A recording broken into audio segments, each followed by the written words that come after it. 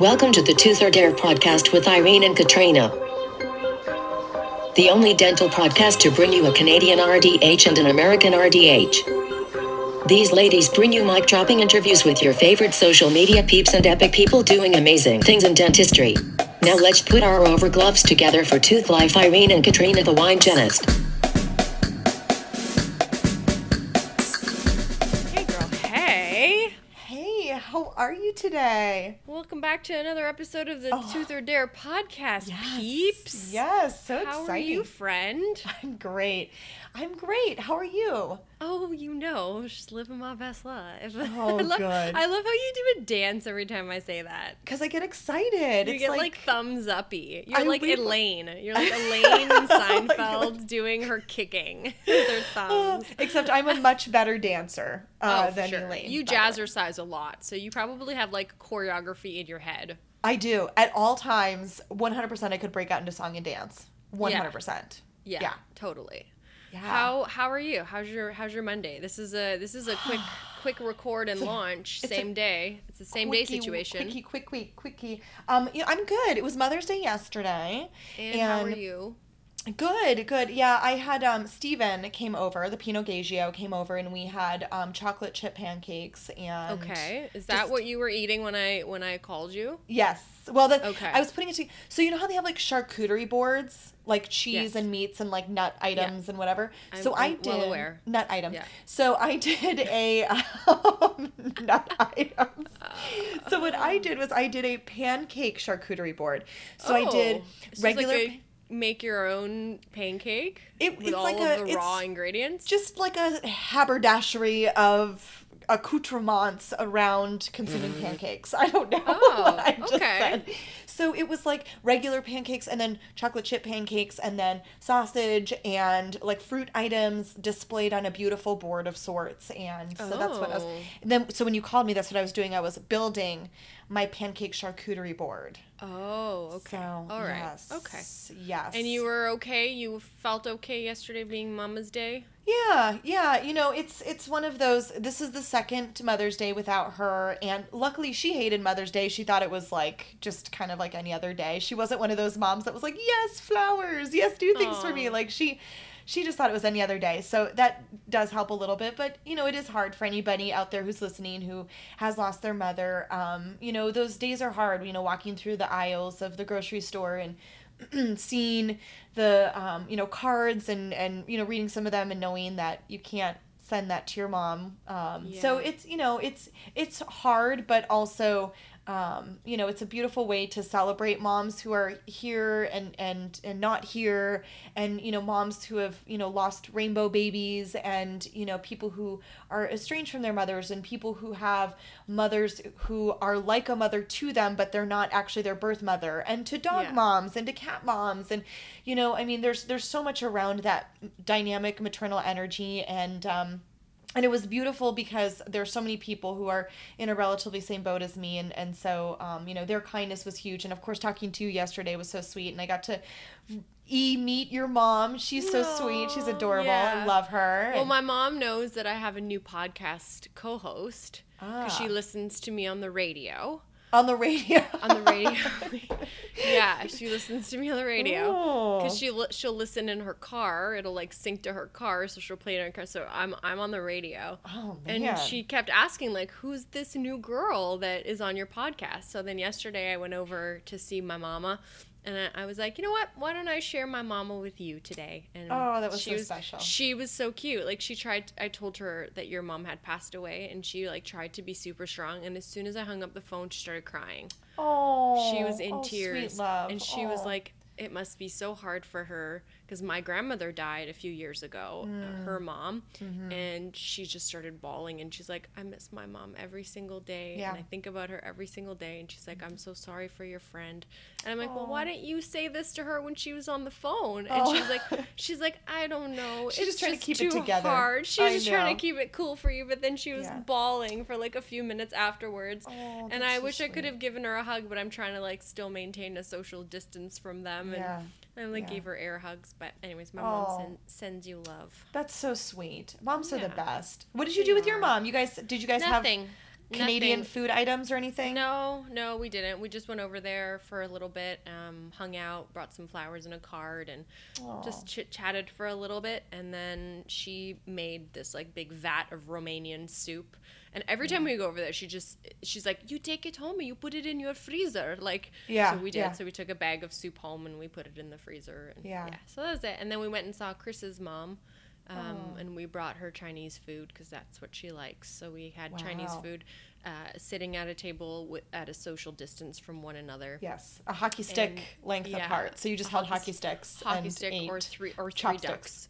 ducks, 3 Canada geese in a row. Yeah, that's 6 feet apparently, according to our signs at all of our beaches here. So Oh, yeah. that's funny. So we have a cool episode that we're airing, and you don't know which one. I love that you never know. I never which know. one What it is. what are we doing today? This is Yeah. exciting. It's as much a surprise for me as it is for the rest of the audience. So I will share with you and everyone what the episode is, and then you're going to remember a little bit about this episode, and I have a feeling your reaction is going to be, oh shit, that's today. So it's a unsponsored episode. We interviewed Dr. Alan Mead a few weeks ago. Yes. That's today. Why didn't you give me a day's warning? Damn it. Because I knew that if I did, it would have been like, you would have convinced me to like push it to September. Oh, God. So All I don't right. want to give it away to everyone why Katrina is saying, oh shit. You'll have to listen to the very end when we do our rock, paper, scissors. Because the dare, I'll just spoiler it, that there is a dare, and the dare is something that goes against Katrina's general life and well-being. Basically, my entire vitality. Your entire vitality you have to not do. So okay, so I'm not gonna don't say anymore. Let won't people say. listen to the very end, and you're thinking about it. So yeah, we'll talk about it a little bit more at the outro, how we're gonna do this. But that's what our episode is with Dr. Alan Mead, who has a podcast himself with his partner in crime, Jason Lipscomb. And their podcast is called the Dental Hacks Podcast. They have Dental Hacks Dailies. They have Dental Hacks Shorts. They've got it's like a well-oiled machine of podcasts that they release almost every single day.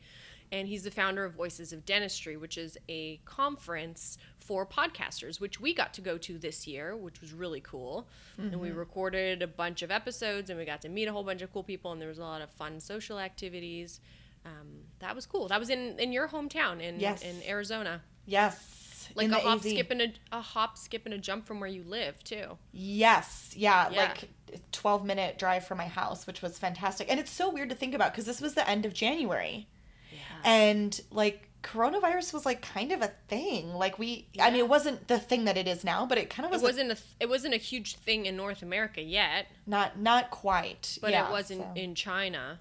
Yes, it was. So it just Yeah. interesting. It was like, for me, it was one of my last big like dental gathering items before this all went I think cray. it was my last gathering because everything after that got canceled. Yeah. There was like some postponement, and then the postponement went to cancel, and I haven't been on a plane, I think, since then. Isn't that weird?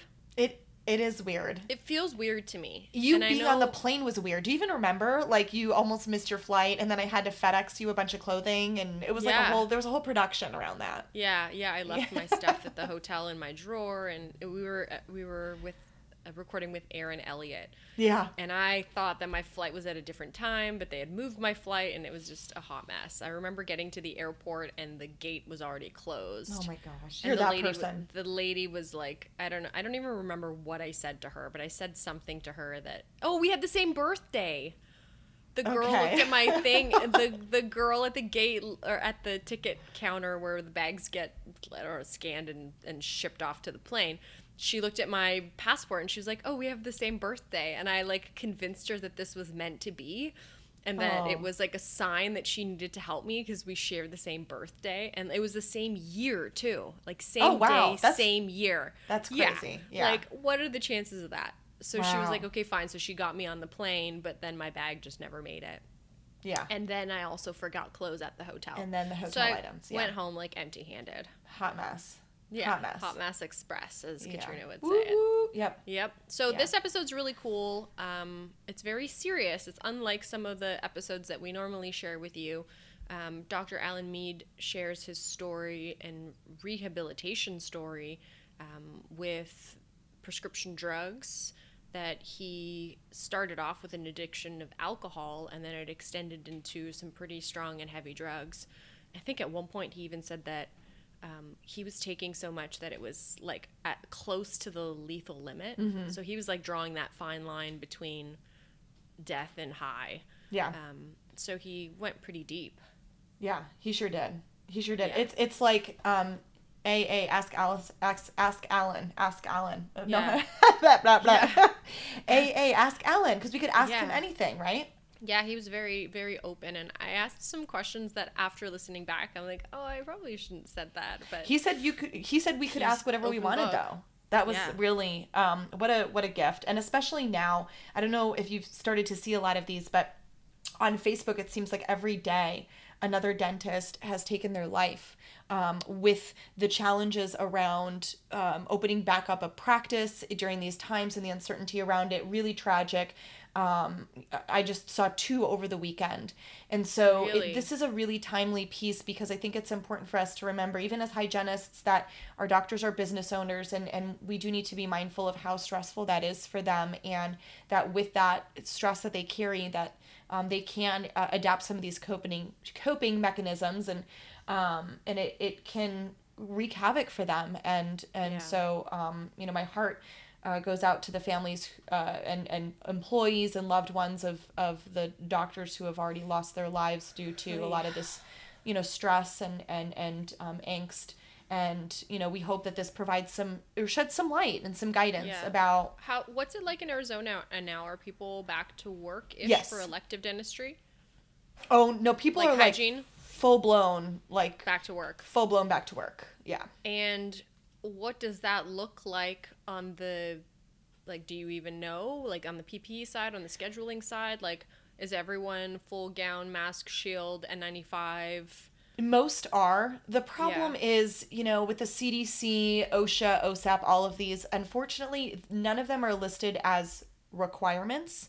They're Right, listed it's all as guidelines. suggestions, right. And so that, of course, does not provide a lot of clarity for us. And then we're permitted to open as long as we have, 2 weeks supply of PPE. But that's, again, based on whatever your doctor has decided is appropriate PPE in your practice. And so Is that what's causing all of this, Yes. like, Facebook craziness between hygienists and dentists? Like, I look at some of these Facebook groups and Yeah. I like silently read in the background, but Yeah. I see there's this tension between hygienists and dentists, and is that what it's stemming from, Yeah, you think? yeah. I think the major layers are, one, doctors want to open their practices back up because they're businesses and they are ready to get back up and moving. And hygienists, many of them feel as though they're kind of like the guinea pigs, because we just don't have a lot of empirical data about what those aerosols mean for us, and are we putting our patients at risk because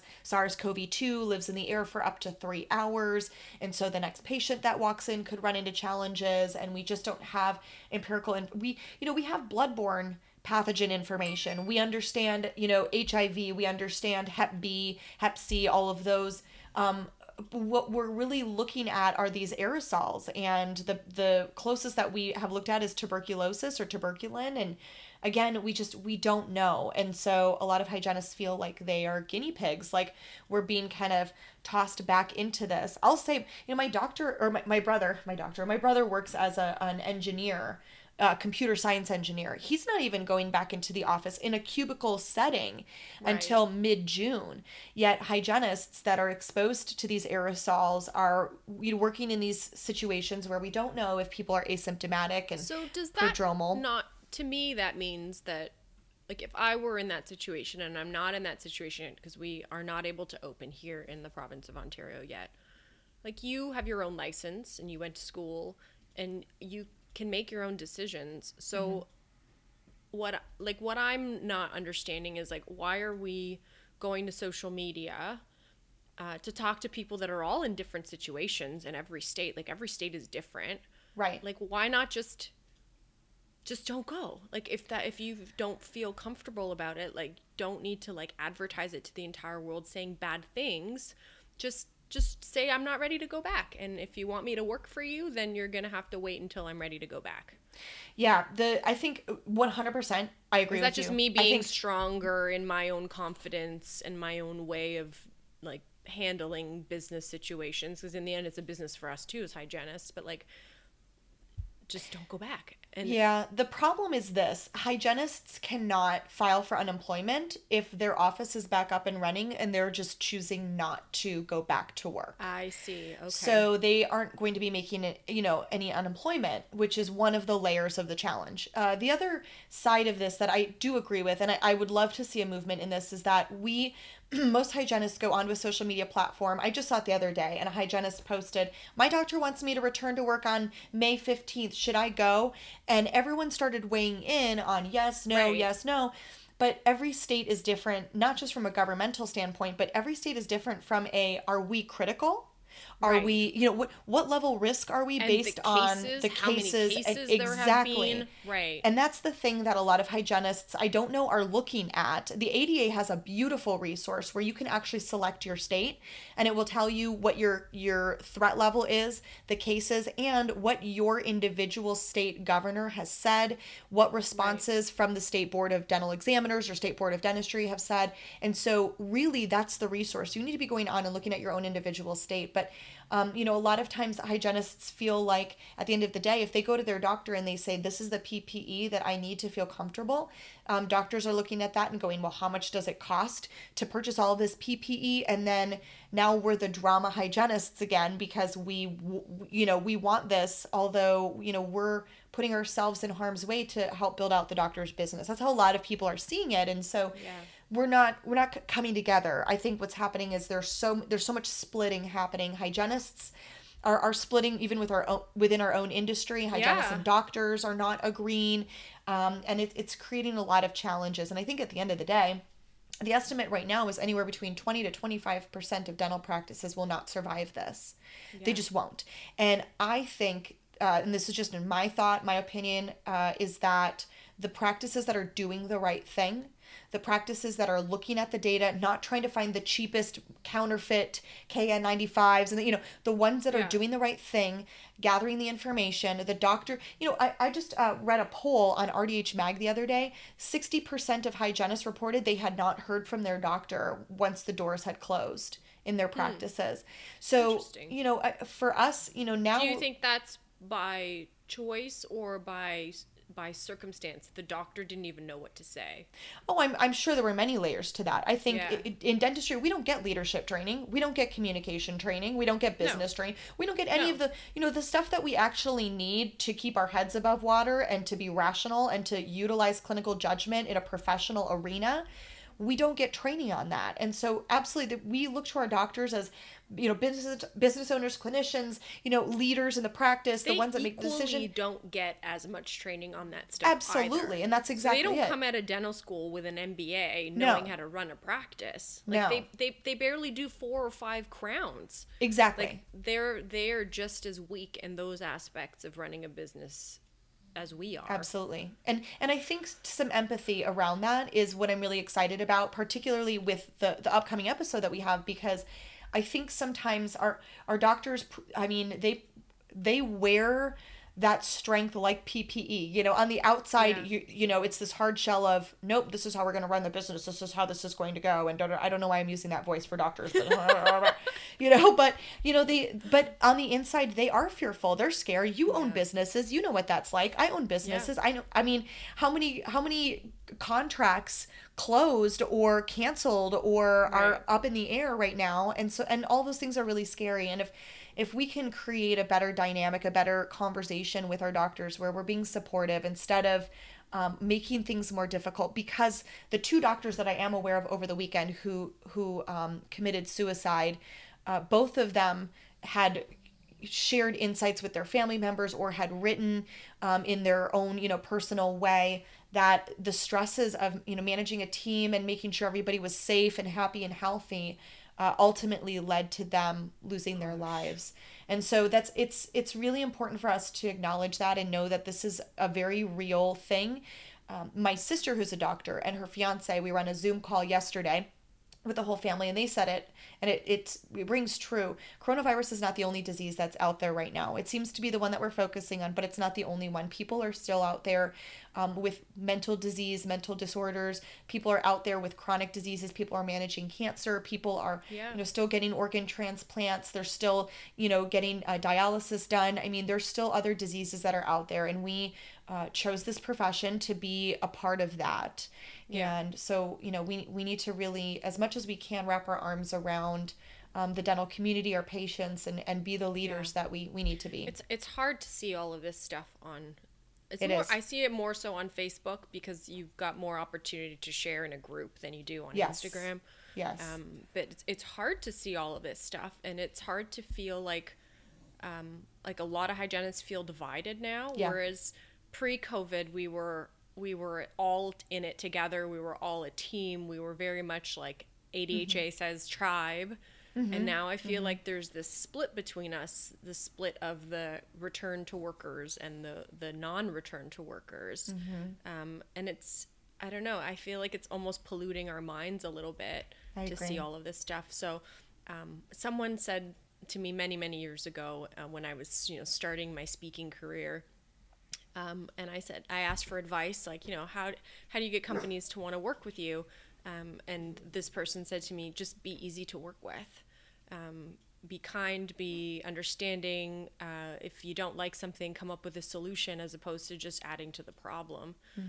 So I think that rings kind of true here too, like be easy to work with. And it doesn't mean that you agree and you're giving in, but maybe negotiate it a little bit. So anyways, before we get too deep into the... That was really beautiful. I don't know if you can hear my dogs in the background like, yes, go Irene. It is. Be easy to work with. Be a part of the team. Be a part of the solution, not the problem. And let's come together and let's do it. Yeah, for sure. Okay, so without further postponing this episode, here is the episode with Dr. Alan Mead. Enjoy, peeps. Enjoy. All right, here we go. Clearing the throat again. Okay. All right. Welcome back to another episode of the Tooth or Dare podcast with Irene and Katrina. What's up, girlfriend? I feel like we've done this already. I don't know why. I'm so good. How are you? We may have. You might have to listen to the end of the episode where the bloopers is so that you can see why Katrina said that. It's going to be righteous. The bloopers are going to be great. I think the bloopers of this episode are going to be the best bloopers ever. I think so. I think the bloopers are going to be the best bloopers, and then the content is going to be the most serious. It's a dichotomy of sorts. Right, of sorts. Of sorts. I like it. We have a guest today. Stoked. We have a guest today that you've heard on the podcast before. You've heard me on their podcast before. You know him from the Dental Hacks podcast. His name is Dr. Alan Mead, a.k.a. the Scat Man. He runs a really cool, tight ship called Voices of Dentistry. Not really a tight ship. It's kind of a loose ship. It's actually the loosest ship of ships one. I was going to say, you were clearly saying that ironically at that point. Yeah. You feel the irony there, man. You feel me? Yeah. Thanks for being here. Doctor, are we friends enough that I don't have to call you Dr. Alan Mead? Everyone Dr. I meet, I insist that they call me doctor all the time. That's what I do. Really? Hey, you earned that. Yeah, if I do the drive-through at Starbucks, I insist they call me doctor. No. I'd like to order a tall macchiato. Can I get your name, please? Dr. Mead. Exactly. And then when you get up there, they just draw a penis on your cup. Which, frankly, was earned, to be honest. Totally. This is what you meant, right? That was totally earned. I'll buy that. I can own that, Yeah.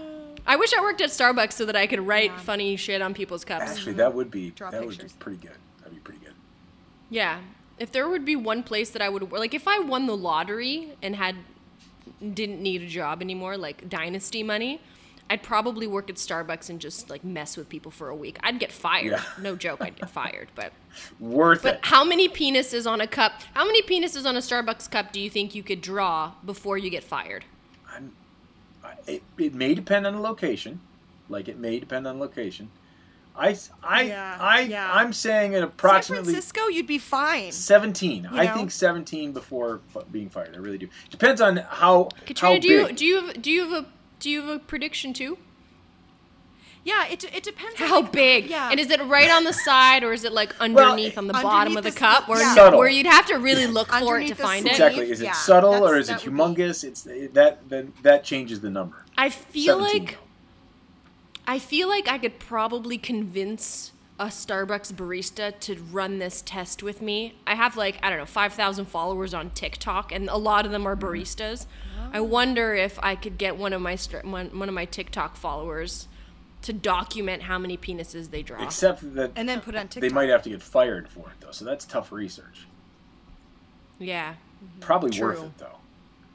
100%. You will always be known as the barista that lost their job because they were drawing wieners on things, Exactly. you know? I think we've just discovered this episode is not going to be sponsored. I hope Katrina was wondering, is this a sponsored episode? I'm like, I was thinking Zoom we could said sponsor penis it. I don't about know. 12 times in the first 6 minutes. I doubt. Depends on who gonna you're get trying to sponsored. get to sponsor it. There we go.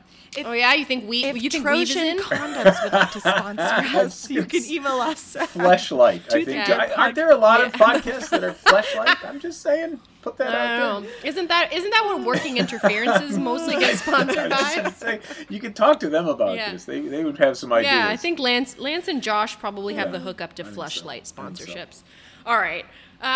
Dr. Mead, Alan Mead, Yeah. my buddy, the Scat Man. Thanks for being here today. We really appreciate you taking the time to chat with us, and in a very fitting time to talk about some of the seriousness and challenges that we all are facing, and that you've faced in your kind of your life, I guess. And you said to me when we were texting that you're an open Yeah. book, and I can ask you anything. We've already Anything? talked about penises on coffee cups, so I feel like we've kind of opened. We've opened. We're already there. Yeah, we're kind of there. Exactly. Yeah. For those of you that don't know Alan Mead, you've spoken about this Yeah. on your podcast. You've spoken and you've kind of made mentions to it on other podcasts Yep. as well. But you struggled with Yeah. addiction, and you're 18 years now clean, No, right? I'm 18 years like this month. 18 years in January. So I'm 18 Wow. and Oh, 18 years in plus January. at this point. Yeah. Wow. 18 plus. That's awesome. So you talk about, or you've spoken in the past about how you went through your counseling and how you went through rehab, but I don't know, and I haven't heard you talk about the before that, how that affected you in dentistry and your family, and where it all kind of came from and started, if you even know, or if you can even identify. But I wonder now with COVID and with a lot of people being not only stressed and anxious and being home and consuming a lot of alcohol, is that a gateway, or are there signs of what we should be looking for, not only for ourselves but for our loved ones and maybe even our coworkers? I just kind of want you to share what, where did it happen? How did really it start? So I didn't. I before, in the United States. You're from Canada, so I was 18 the drinking age there, or 21. 18 in Montreal and 19 in Ottawa, or in I remember the when rest I of turned the 18, country. we went to Canada to go and buy beer. I remember that, and like it didn't work out very well. I remember that. We just decided not to because it was going to be too hard to get it back across the border. So I remember 18 at that point. But so 21 is the drinking age in the United States. You're I in am Michigan, right? yeah. So you're Yeah, you're we close were to we were Niagara actually Falls. going hiking up in the Upper Peninsula, so we went across at the Sioux. But the bottom line is that 21 is the drinking age in the United States, and I probably had drank maybe 6 times in my life before I turned 21. So I was darn close to a teetotaler even through college. My senior year, I turned 21 before my senior year, so I started drinking maybe like a college student a little bit at that point. But I was not. I didn't use substances really to speak of until dental school. My very first day, actually the night before we started dental school. They now would call it a white coat ceremony. I don't remember it being called that at the time, but my first day of dental school, I lived in a fraternity house. I lived in the Psi Omega house, and literally my Psi O friends and we all went out and got messed up the night. I was hungover my first day of dental school, which was kind of a fitting thing. That's sort of the I mean, there's a huge culture of drinking in dentistry. That started in dental school. That was, and I didn't realize it at the time, but like dental school was a huge change for me. I did, in undergrad was a piece of cake for me. I did very well in school. I didn't have to try very hard. I didn't have to study very hard and all that stuff. And then you get thrown into dental school. You're in with a bunch of people that are like literally like you. They were the top of their class. And so everyone's really smart. Everyone did really, really well in school. And dental school is a lot harder. And they're also, I mean, it's intensive. Like there were way more hours of school like you literally would go to school from 8 a.m. to 5 p.m. every day. They weren't.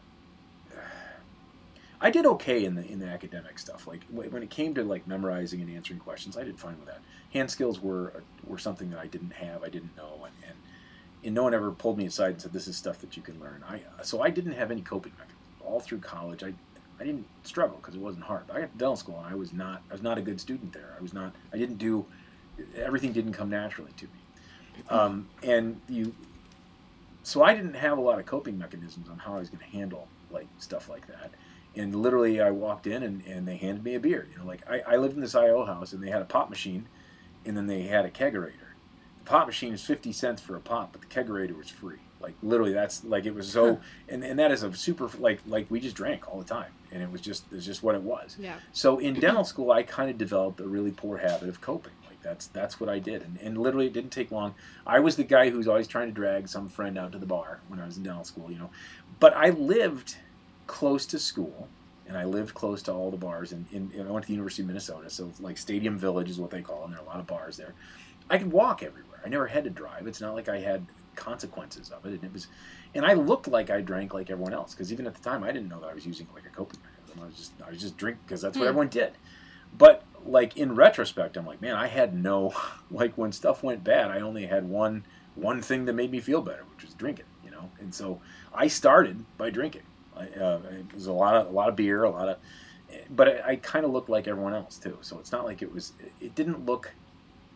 I don't think it looked any different than anyone else. So that's kind of how I started. Do you think that a lot of your other classmates were doing the same thing, but just didn't identify it as? Yeah. Like in the moment, did you realize that was your coping mechanism? Probably no, not at all. I mean, no, honestly, you're a dental student. You're a young person. Because it didn't look that different than anyone else too. Like that's the other thing. Like how do you know at the time that you're drinking because you can't cope and you're using it? I think on some level, if you're drinking because you had a long hard day, you're kind of using it as a coping mechanism. I don't know that it's always unhealthy, but it didn't take long. I had a pretty unhealthy relationship with it. Like I remember during days in dental school where I said, I know what would make me feel better. A beer would make me feel better, and that was so that was kind of the thing, I didn't turn to exercise. I literally didn't have anything but dental school. Like I went to the University of Minnesota. I literally didn't know a soul in the state of Minnesota. Like, so everything I knew in Minnesota was dental related, was dental school. So I just didn't have like I couldn't just like take a couple hours and not be a dental student. It's like everything. I lived in a dental fraternity house. And so I was sort of, if you can imagine being immersed in this and like not doing well, like feeling like particularly when it came to the preclinical lab stuff where, the first time you ever, prep a tooth, the first time, Hold exactly, a the stories, drill, yeah. I was not naturally good at that.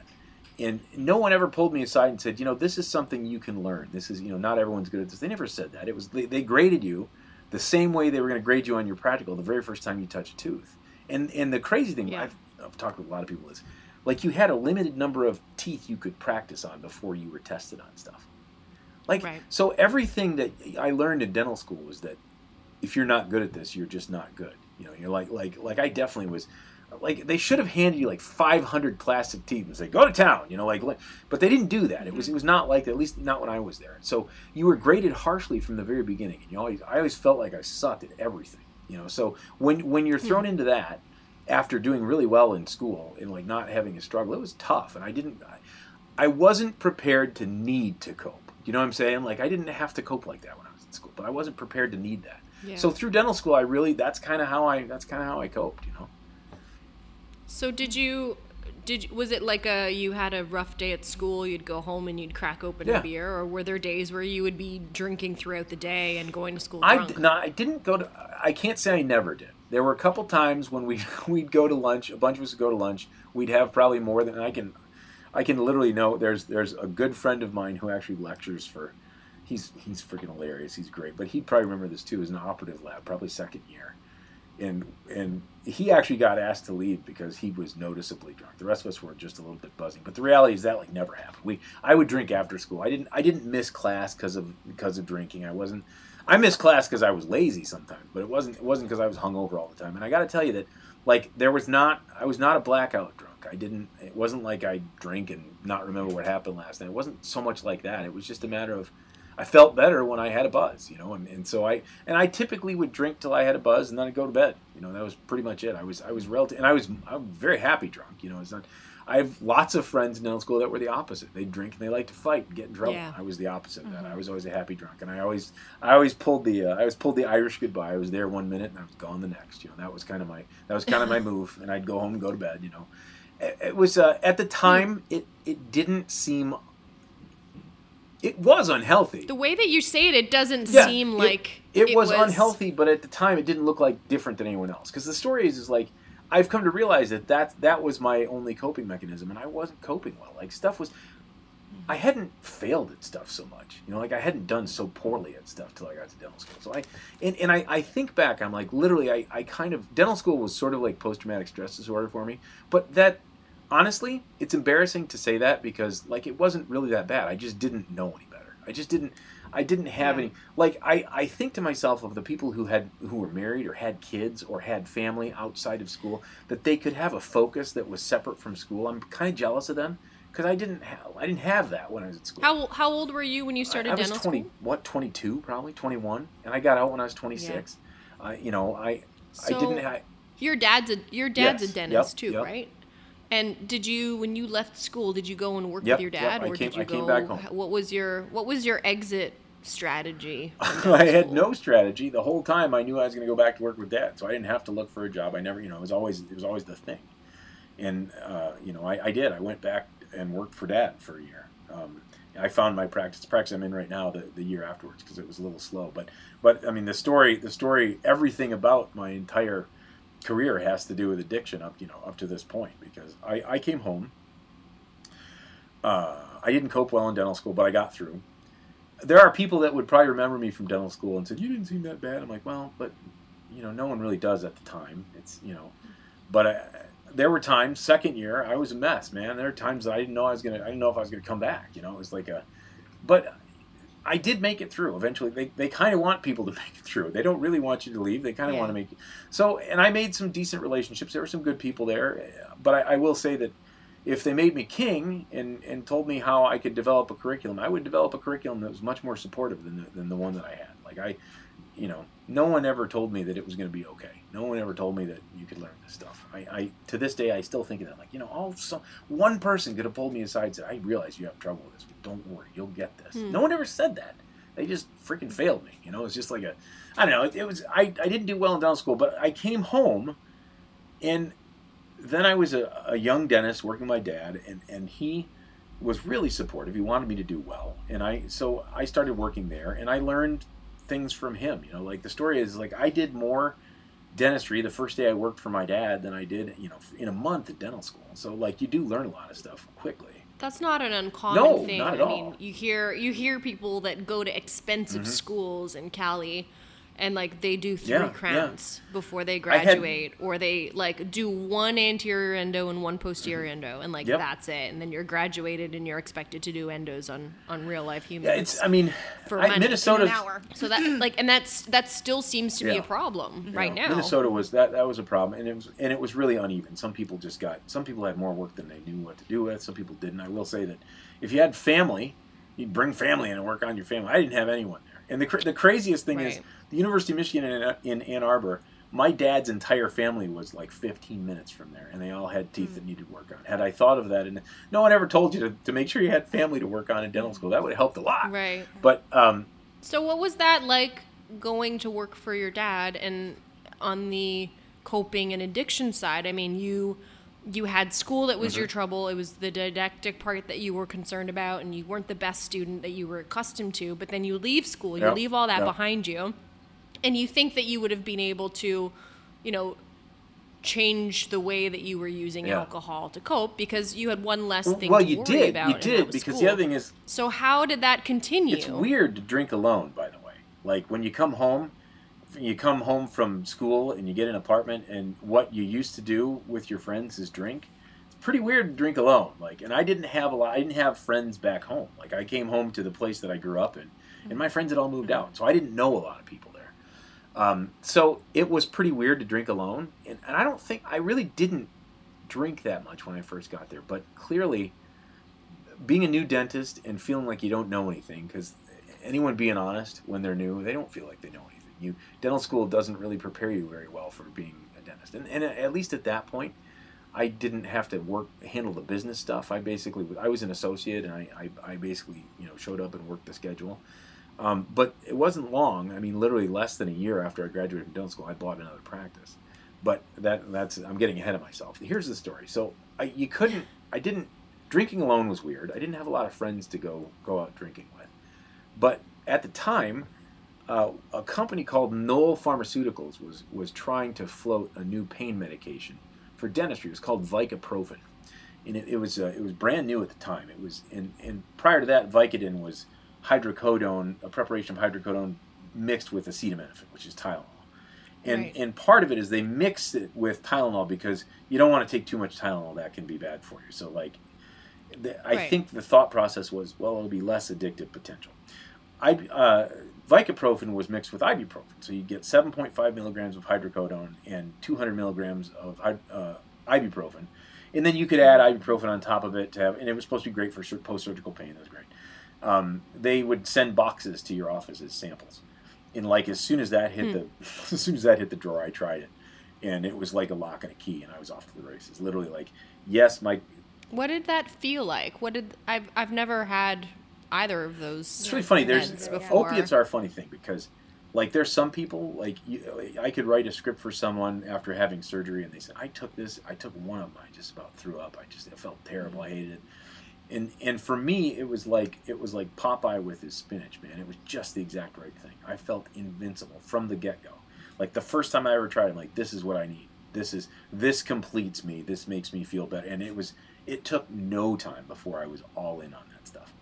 And so how quickly does it kick in, and how long did it last for? So opiates are I know it's different for every person, but for you, how did that work? So I started taking one, and I can't remember specifically, but it was when you're taking something parenterally, you're taking it through the mouth. It's probably 15 minutes. You might notice something, 15 to 20, depends on. After a while, I would take them empty stomach because it was faster, it was and so, but it didn't take long, and it was just it was euphoria. I mean, it felt just great. It was like everything was better, and it was almost no time at all before I realized it would do that for me. It doesn't do that for everyone. Some people react completely differently, but people who are into opiates, they will tell you, man, it's just like they're okay. They're okay then, and without it, after a while, without it, you're not okay. Without it, everything is not good until you've got it. On some level, there's so much. The more you take, you get a tolerance for it. So the more you take, the more you need to get that feeling. And opiates are really notorious for that. Like it's one of the reasons that people die from it is because the dose the effective dose and the lethal dose kind of become the same. On some level, to get the buzz you're looking for, you need to take a lot of it. And I mean, everyone taking opiates, they kind of find that to be the case. But the other thing is it's hard to describe how. It'll make you do crazy stuff just to get it. It was like once I started doing it, I realized that the samples that were being sent to us, which of course we weren't keeping track of at all, wasn't going to be enough. I definitely wanted this in my life, and it wasn't going to be enough. You'd fill out the little postcard, and then they'd send you more. But it did not take long for me to realize that this was something that I wanted to have all the time. Essentially, it ended up being that's why I bought my practice. I literally there was too much supervision. I wasn't able to buy the stuff easily because I was the associate at Dad's office. So it's So you started getting the samples Yeah, at your yep, dad's office, yep, not at yep, your at office. Dad's office. One of the reasons I bought my office is so that I could be the king of my castle and I'd be able to buy wholesale, which is exactly what happened. Huh. Yeah. So these types of drugs, I mean, I don't think that they they don't send samples like that anymore. You know, they do in physicians' offices, but maybe they don't do that now. In physicians' office, yeah. I don't remember, like, that's the only time I remember samples like that being sent to dental offices. Like, I like they're very. It's difficult to get like certain brands of toothpaste and mouthwashes, but I guess pharma companies have different budgets. yeah, and I mean, that was. Hey, Katrina, you think we could get Aura Pharma to sponsor this episode? Maybe. I had a question for you, kind of along those lines. Can you describe what it was like when you got that sample pack and you're kind of on the cusp of? I mean, did you take that first pill to kind of feel what it would feel like for your the patient, or No. yeah, what was that like? The beauty of it for me is that, like, so many people that I know that like I've known through, you know, whether it was in treatment or whatever. So many people said, I tried it because I had a surgery. I tried it because I threw my back out and they gave it to me and all that stuff. And I'm like, I knew that this stuff was notorious for giving you a buzz, and I liked a buzz, and drinking alone was weird. So I'm like, I'm gonna try this stuff. I just tried it. It was no more than, and I'm gonna tell you that this is one of the things that gets me a lot. Like medical marijuana and the opiate quote unquote epidemic. The thing about it is people like me that like drugs, that like a buzz. They know, they seek this out. So when you hear people saying, "Oh my gosh, these poor innocent people, they got hooked on fill in the blank," and I'm like, okay, that's fine, but tell me that person didn't know what an alcohol buzz was like, and didn't know, because the story is like, I think there are people out there in the world that really like a buzz, okay, and in some cases that's not something that's good for them. That's not something that I, having been in on it, I have a much harder time letting the patient off the hook on that on some level, because I don't think people walk into this knowing nothing. So many people are like, oh my gosh, I had no idea I'd become addicted. Now, mind you, no one ever starts using drugs because they think they're going to become addicted. No one ever does, Right. and it's never their fault for that. It may be a poor choice on their part, but no one ever goes in going, yep, I'm going to get all addicted. You know. Were you still drinking while you were taking the prescriptions, or were you taking prescriptions during office hours and then drinking after office hours? Like, did you even think about what was happening? It's interesting. Was there a strategy? Because I don't know. I feel like if I were to start taking drugs, I'd need to know a strategy. I'd be like, okay, so this takes 15 minutes to hit. I'm going to have to take it from this to this, and then I'm not going to take it when I get home, so I'll just drink it. But you thought it was weird to drink I will at tell home, you so this. Drinking, how did that... when I... Drinking... Am I overthinking yes, you it? are, but Yeah. drinking wasn't my thing. When opiates came into my life, drinking was like, well, that's... Like, So drinking became most social? addicts, I didn't drink. That's the crazy thing. When I had other stuff, I never drank. Like most addicts probably had their hierarchy of what they liked. I liked opiates, but if I didn't have opiates, I'd go for benzos. I'd go for Valium, because sometimes we kept Valium at the office for people for anxiolysis. If I didn't have Valium, you know what I really wanted? Over the years, I wanted nitrous oxide.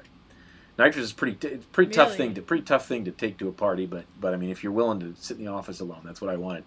I'll tell you what, for withdrawal, which I had horribly after when used as much as I did and as often as I did, you'd have horrible opiate withdrawals. Nitrous oxide was the thing. I mean, that took it away like that. The problem is once you're off the nitrous, then it's back, you know. But I mean, like, everyone had their hierarchy. Did you ever do that? Did you ever use nitrous at the office? Of course. When I didn't have opiates, I mean, like, the story was like my life became one. Over time, it was just seeking out the next thing, and if I didn't have one, I had to find the next, you know. And like it got nuts. But the reality is like alcohol was pretty low on the list. Like I don't think alcohol was ever really going to help me with my opiate withdrawal. Honestly, now that I think of it, it is funny because I tell this story and then my wife reminds me. But yeah, there were always a lot of empty beer bottles, so I guess I did. But I don't really remember that much. I mean, drinking was definitely not my focus. It's not like I wouldn't. But even socially, I wouldn't drink very much socially, because if you mix opiates and alcohol, it's tough. Yeah. They have a synergistic effect. You'll get messed up. They're both depressants, and they'll mess you up. The few times I ever did, it was not good. Like throwing up, not good. So, How was your mental health throughout all of this? Like, were you ever depressed, or were you ever told that you had depression or anxiety? Like, how did you, like, in hindsight, looking back now, I'm sure you can identify some of those feelings. Okay, so when I was in treatment, you go into treatment, and first off, like I said, I was just literally days off of detox, so I wasn't feeling very good. I was kind of a mess, and they just give you a barrage of psychological tests, and I was literally the only person in treatment that was not diagnosed depressed. I felt like they had made some kind of mistake because everyone else was in a special group for depression and they were taking all kinds of antidepressants. They never put me on that. I never tested for depression, right? But clearly, I didn't come in on a roll. Like stuff was not going very well for me. I mean, my mental health was completely crazy. The funny thing about addiction is it's how it messes with your life, but also, like, diagnostically is how you're driven to get it. Like, most of my time was spent thinking of how I was going to get the next one. Like, there was never a time like, oh, I'm okay, I'll just sit here and be high. I'm literally thinking of, okay, I've only got this much. What's the next thing? It's crazy is what it is. How did you function as a dentist? I mean, how did you run a practice and treat patients? That's where I used. What did your Monday look like? If you, I don't know if you can remember, but, like, if you were to say, like, a week of being Alan at that current state, what did that look like? You wake up Monday morning. You'd use, if you had it. Before you got to the office. For sure. I mean, like, that was the story is I wouldn't use before bed because I wouldn't want to waste it, you know, like you wouldn't want to fall asleep while you're high. You didn't want to waste it. But in the morning, first thing. I would use during the day. That's the other thing too. Like, people are like, oh, like, you know, what was it like when you crossed that line into using? Well, yeah, I was using it took no time at all. Like, I'm like, this is my life. This is what I have to have this for. And, you know, was I a good dentist? No, but I will say that there was never any particular incident where anything horrible happened. But, like, I was impaired constantly. Like, I never got in the car when I wasn't messed up. And, you know, how impaired was I when I was using versus when I was in withdrawal? I was messed up all the time, one way or the other. So on some level, I'm not proud of it, but it just was what it was. So I would use throughout the day. I mean, I literally I'd buy stuff wholesale. I'd get 100 tablets at a time. And by the time I was done, I was taking 15 of them at a time. You know, I couldn't keep a bottle of 100 around for like a day and a half. That was nothing. And so I was constantly looking for ways to keep it around. You know, that's the thing that's, you know, there's this sort of glamorous sort of drug addict lifestyle. The lifestyle is shit. I got to get more. I got to get more. I'm going to run out. How much did this all cost? Well, how much is a bottle of 100? I mean, 18 years ago, but well, if you got the generic, it was probably $28. It was not horribly expensive, and plus, you know, I had a DEA number, and I mean, like, I ordered it wholesale. You know, you order it like you would supplies. You know, and you would think that that's the kind of thing that you shouldn't be able to do, but you could. You know, like, I could go online and order it. It was pretty easy, and typically it was like delivered the next day. So it was. You know, basically, you're giving a drug addict the keys to the kingdom.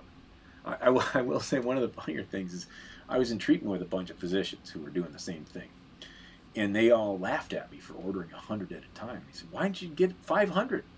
Because, you know, then you don't have to order so much. And I'm like, man, I wish I'd have thought of that. You know, I mean, like, the amount of crazy that was going on there. And what's nuts is when you get into a treatment program where forever, I thought I was the only person that was this messed up. I thought I was the only person that was this desperate.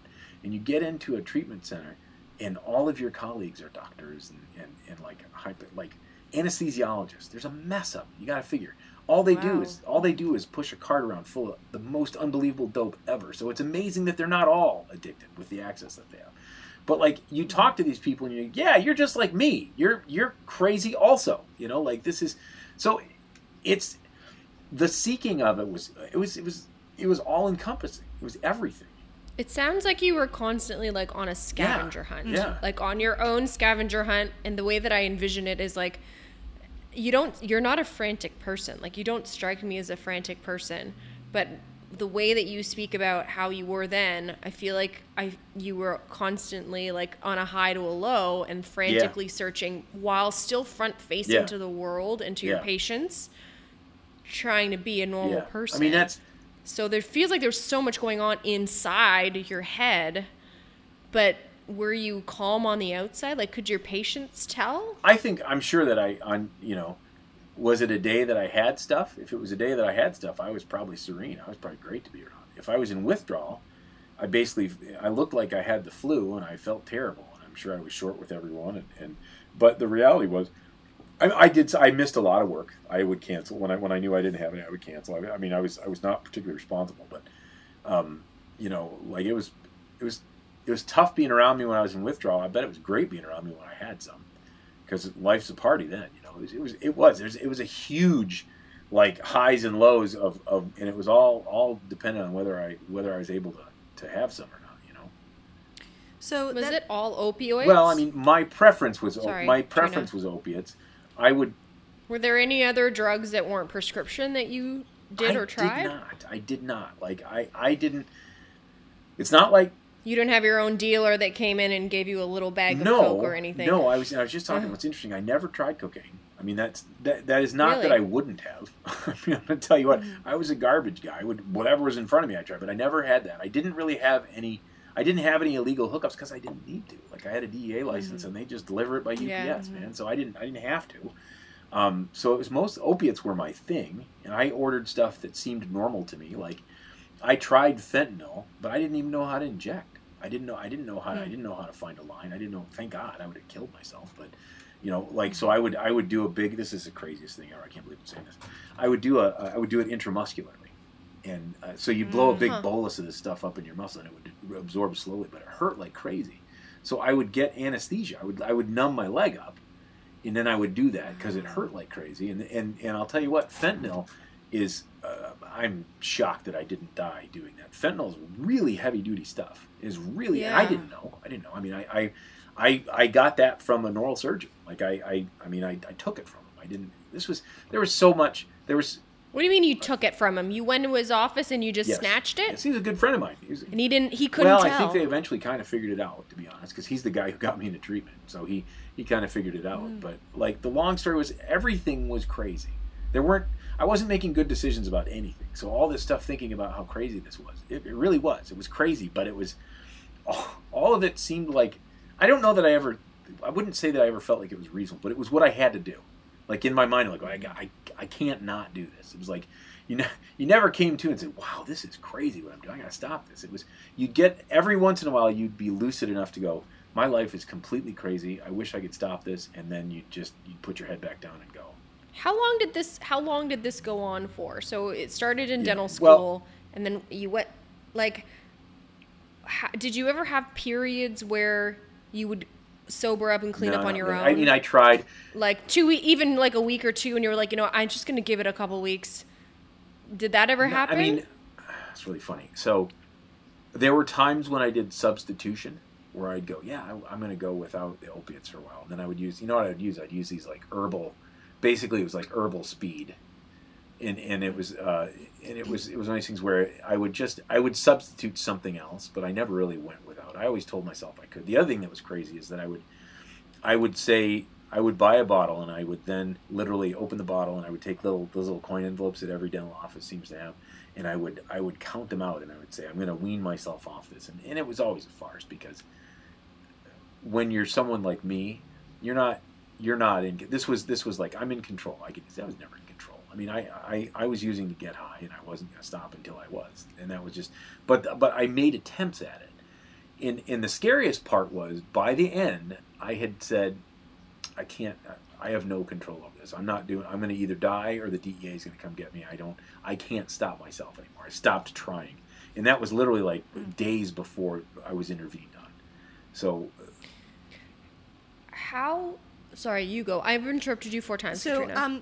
I guess I thank you so much, by the way, for getting really deep with this, because I think what I'm hearing from you, even when you were sharing your time through the rehabilitation process, that this is something that it affects high-functioning individuals, bright, talented, very smart people who just really struggle with a lot of these coping mechanisms, and to your point, have access to a lot of these, these drugs to be able to do it.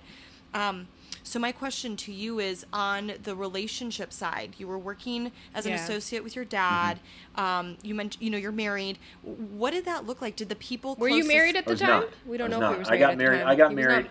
I got married in 2001. I got married on September 8th, 2001.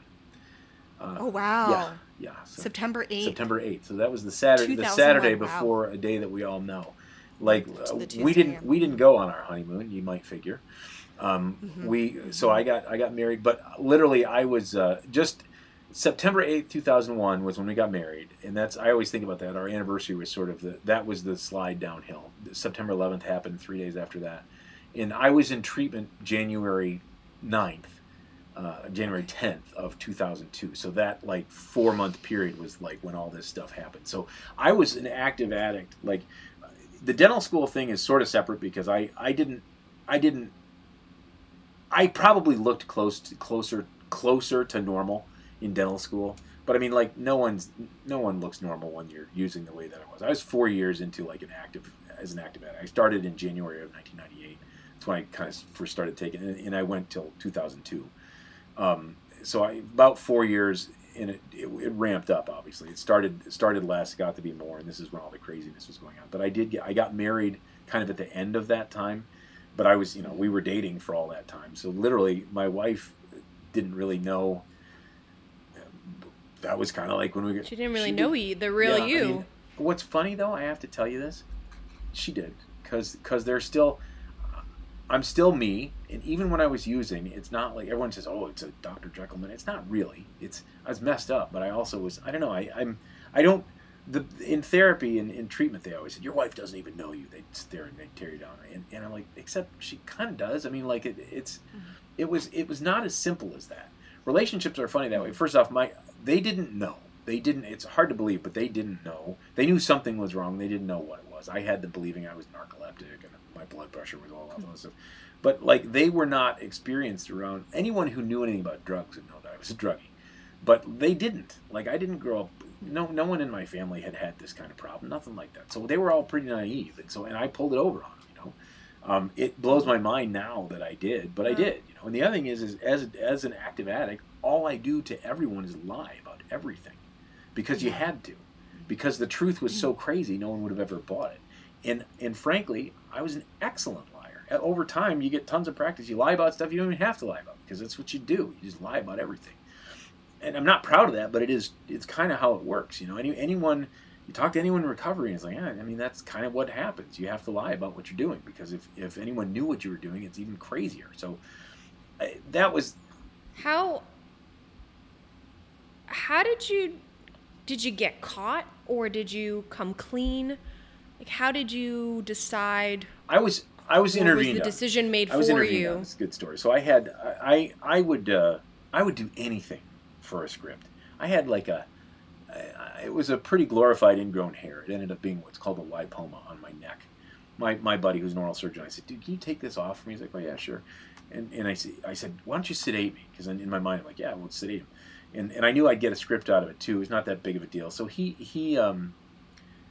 tried to sedate me, put the IV in and everything like that, and he couldn't sedate me. And he couldn't get you down. My tolerance was so high, and all of a sudden stuff started falling in place after he saw that. So, and he confronted me several times, and I dodged it pretty good. But in the end, he actually went to my family, who didn't know what was going on at all. And the very day that they actually intervened on me, my wife was down in Florida visiting her grandmother, just by chance, So, but they ended up coming in and confronting me. And what's interesting, I told you that I had attempted to stop, weaning myself off and all this stuff. But I really had, I stopped trying to stop soon after, or soon before I got intervened on.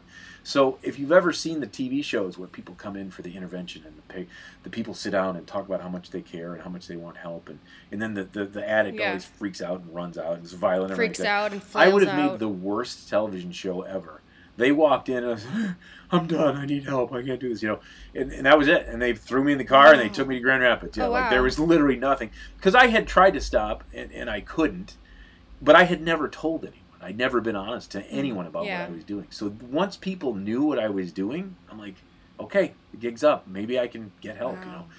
So it was a big deal. I feel so bad too, because it was 2 hours to the treatment center. And I explained what I was doing to everyone in the car, and so everyone's mind was just, brain was melting that I was being, you know. It's 2 hours of I don't know that my dad. I don't know that my dad's worth ever recovered, to be honest. But but that's kind of what it was. I was in treatment in Grand Rapids in a place called WEMAC. It doesn't exist anymore. WEMAC stands for West Michigan Addiction Consultants, and it was all healthcare professionals, or mostly healthcare professionals, and there were some other, like there were lawyers and there were some, there might have been some teachers. There were a few kind of normal people, but it was mostly healthcare people, and I was one of the. Why do you think that was? Why was the facility structured That's that way? how it was. It just for privacy? Maybe or? there's a place in, I want to say it's in Georgia. It's called Talbot. It's a real famous treatment center, and it's specific for healthcare professionals, and they have a very specific way of doing things. And this WEMAC it was started by a guy who got in treatment at Talbot and decided that they needed another one of these places because there wasn't enough room. So WEMAC was. Is it because you think the integration back into Yes, real life would be absolutely. difficult? Because you're going back into dentistry and Yep. you're around the same meds, whereas if you're some guy off the street using, you may not always be faced with the presence of drugs, but you still write that Yep. script, and I think that could be a trigger for someone going back to dentistry, doing For an sure. extraction, and even writing the word Yeah, down, could be. For sure, there's something to that. There's also the fact that I was in treatment for 4.5 months, so it was Oh, wow. long-term treatment. This wasn't a 28-day program; it was long-term treatment. My dad covered my office the whole time I was there. It was amazing. He was working his office and my office while I was gone. It was just nuts. And but it was very specific to healthcare professionals because they're harder to treat. To be honest, they're much more resistant. The other thing is that healthcare professionals are used to getting their way in healthcare. These doctors, dentists, they're typically the kings of their castle. People don't tell them no. We had the other kind of people that were there would be kind of celebrity types or really wealthy people who are essentially WEMAC was probably for sort of the hard cases on some level, but also when you went to WEMAC. They didn't tell you this when you were going in, but when you went to WEMAC, you were going to be there for a while. You were, it was not. It was a long-term. Did you know on that car ride there? Did you know how long you would be? I don't remember. I will tell you that they got me in under the pretenses that I was just going to be evaluated. That's sort of their classic trick. I have no regrets. I mean, it's like, would I have wanted to go for 4.5 months? No, but frankly, I'm glad I did. I mean, I will tell you this. Most people that go into treatment, most people that attempt to get clean will relapse at some point. Sometimes a lot. I've never relapsed. When I went in on January. My first clean day was January 10th, 2002. I've never relapsed. And that's a weird thing. A lot of people go back, but and why do you think that is? I don't know. I've thought that a lot because it's rare enough that I don't think I've ever talked to anyone who didn't relapse at some point. It's crazy. It's crazy. On some level, I think it's because I never told I didn't use with anyone else. It was a completely alone thing that I used to do. And then once you start talking about it, once you tell people about it, once that secret is out, you're like, I can't do this. It's like I don't even know if that's why, but I think that's why. I don't know why I did. I will say too that I knew probably 8 to 10 months after I got clean, I was certain that I wouldn't go back. And you're never supposed to say that you're recovered, but the story is like, when I look at it, and I ask people this, I'm like, if you could do what you were doing with no consequences, you'd never get caught, and it would never be a problem, would you go back and do it? And I would not, because I prefer reality on reality's terms. I prefer. The problem was I would use because I wasn't handling reality very well, and so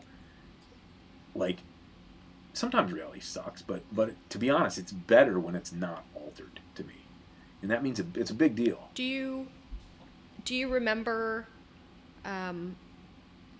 coming back to practice and what that was like? That's the other advantage. Do you remember your first day? And well, it's even crazier than this. That one of the great things about going to a place that's specific for healthcare professionals is they plan it so you can go back and you can go back in a safe way. There was literally a point where I was probably 3.5 months in, and I was home for a week, and I was actually in the office for a week.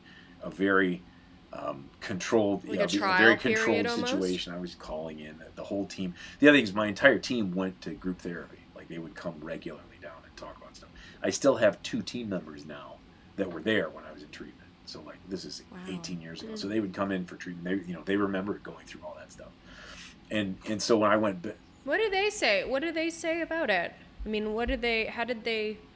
they knew. They Did they confront you, or... Yes and no. First off, they liked me. Second off, I was not hard to work for because as long as I was high, I was really happy. But I mean, they also liked me. We did well together. I've talked at the Michigan Dental Association about my addiction. And then the next year, I brought my team with me that was there, and they literally gave the talk. Like, I didn't talk as much, and they explained what it was like to be team members of an addicted dentist. Like, that's how deep we've gone into this stuff. Like, I think they knew that it wasn't me.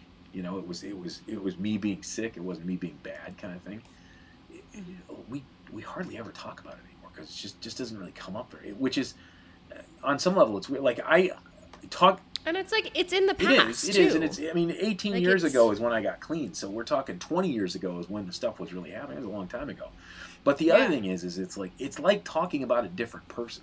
Like, it's not, when you think about all this stuff, it's easier for you to talk about because it feels like it's a different person. But yet, I do connect to it still. I still connect to it. It's still weird. How did your license hold up? I mean, you said Michigan has a cool system. Did yeah. Michigan ever suspend No, you? Michigan has, or- and a lot of states do have. In Michigan, they call it the Health Professionals Recovery Program. And literally, the first day I was in treatment, the guy who ran the program, he was a tough bastard. He scared the hell out of me. He scared me so bad. He was about 6'2" and probably 380 pounds. Just huge dude, huge big fat physician. He was mean. He had a mean streak, and he was not a nice guy. I went into his office. I was still probably in withdrawal. I was a friggin' mess. He hands me the phone. He had called HBRP, and I self-reported, not knowing what I was doing. So No way. Meanwhile, when you look back, the consent of that, I could have sued him for that. I'm sure. You can't make me self-report without me even knowing. In any case, I did. I have no regrets. So I was on contract from the first day I was in treatment. Like they were. Guys, you guys keep going. I just need to use the ladies' room. That's right. I've been holding That's it right. for a while. So I was on contract for like right when I got there. And what they do is the contract, as long as you're still in treatment and they're managing your treatment, their contract just doesn't really happen. And they figure out the contract after the fact. So in Michigan, if you stay on the contract and you do what they ask you to do, it actually never gets reported to the state at all. So like my license was safe throughout that whole period. As long as you follow your contract, you're safe, and you can, and they allow you to practice in a controlled way. In some cases, you're not allowed to write prescriptions, or you do random drug screens. You have to do a bunch of therapy. You have to go to meetings. There's a lot of requirements. Mm-hmm. For me, it ended up being that like recovery. I just did that anyhow. It was sort of part of recovery, so it wasn't like it was really hard to do. The random drug screens were tough. It was tough because I'd call at 5 o'clock in the morning every morning and to see if it was my day to go in, and then I would go and I'd do I got pee in a cup. The very first drug screen I ever did when I got back into practice. I'm like, okay, I'm gonna get this done early. I went in there, I put my name in. Everyone knows that you're there for a drug screen. The nurse who came to get me was patient. Oh no! Yeah. Like so welcome to humility, right? Like she knows why I'm there. She knows, and actually she continued to come to me, and we talked about it later. Wow. But yeah, so yeah, humility. Yeah. That one thing about recovery is like you are offered humility in a lot of different ways, Right. And right. It is a matter of you having to go. Yeah, you know what? This is if I'm going to agree to do this the right way, I'm going to get a lot of lessons fed to me. It's not necessarily and I took to that. Okay, surprisingly enough, I did okay with that.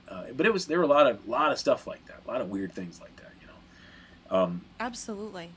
Very humbling. It sounds like. I mean, just all of those steps where, you're at the top. You are the king of the castle, and now, although it may feel like you've fallen and you've got people, telling you to pee into a cup and go into this room and write this, you know what I mean, and all those things, but still, it sounds weird, but you had probably never had as much control over where you were, right? Because it was no longer anymore about like, when am I going to get my next fix, or how am I going to acquire these pills? Yeah. Did you find that, I mean, what I'm picturing is almost like the Claritin commercial where they like peel it back and it's like clear, you know? Yeah. I mean, did you find that there was a lot more like clarity in your life, and that you were able to, you know, focus on other, you know, avenues in your world because of that? It's what's crazy is it is like a fog lifting. Like on some level, you wouldn't believe how much time you could put into the seeking and the getting. It's like, God, it took all of my effort to keep the addiction going.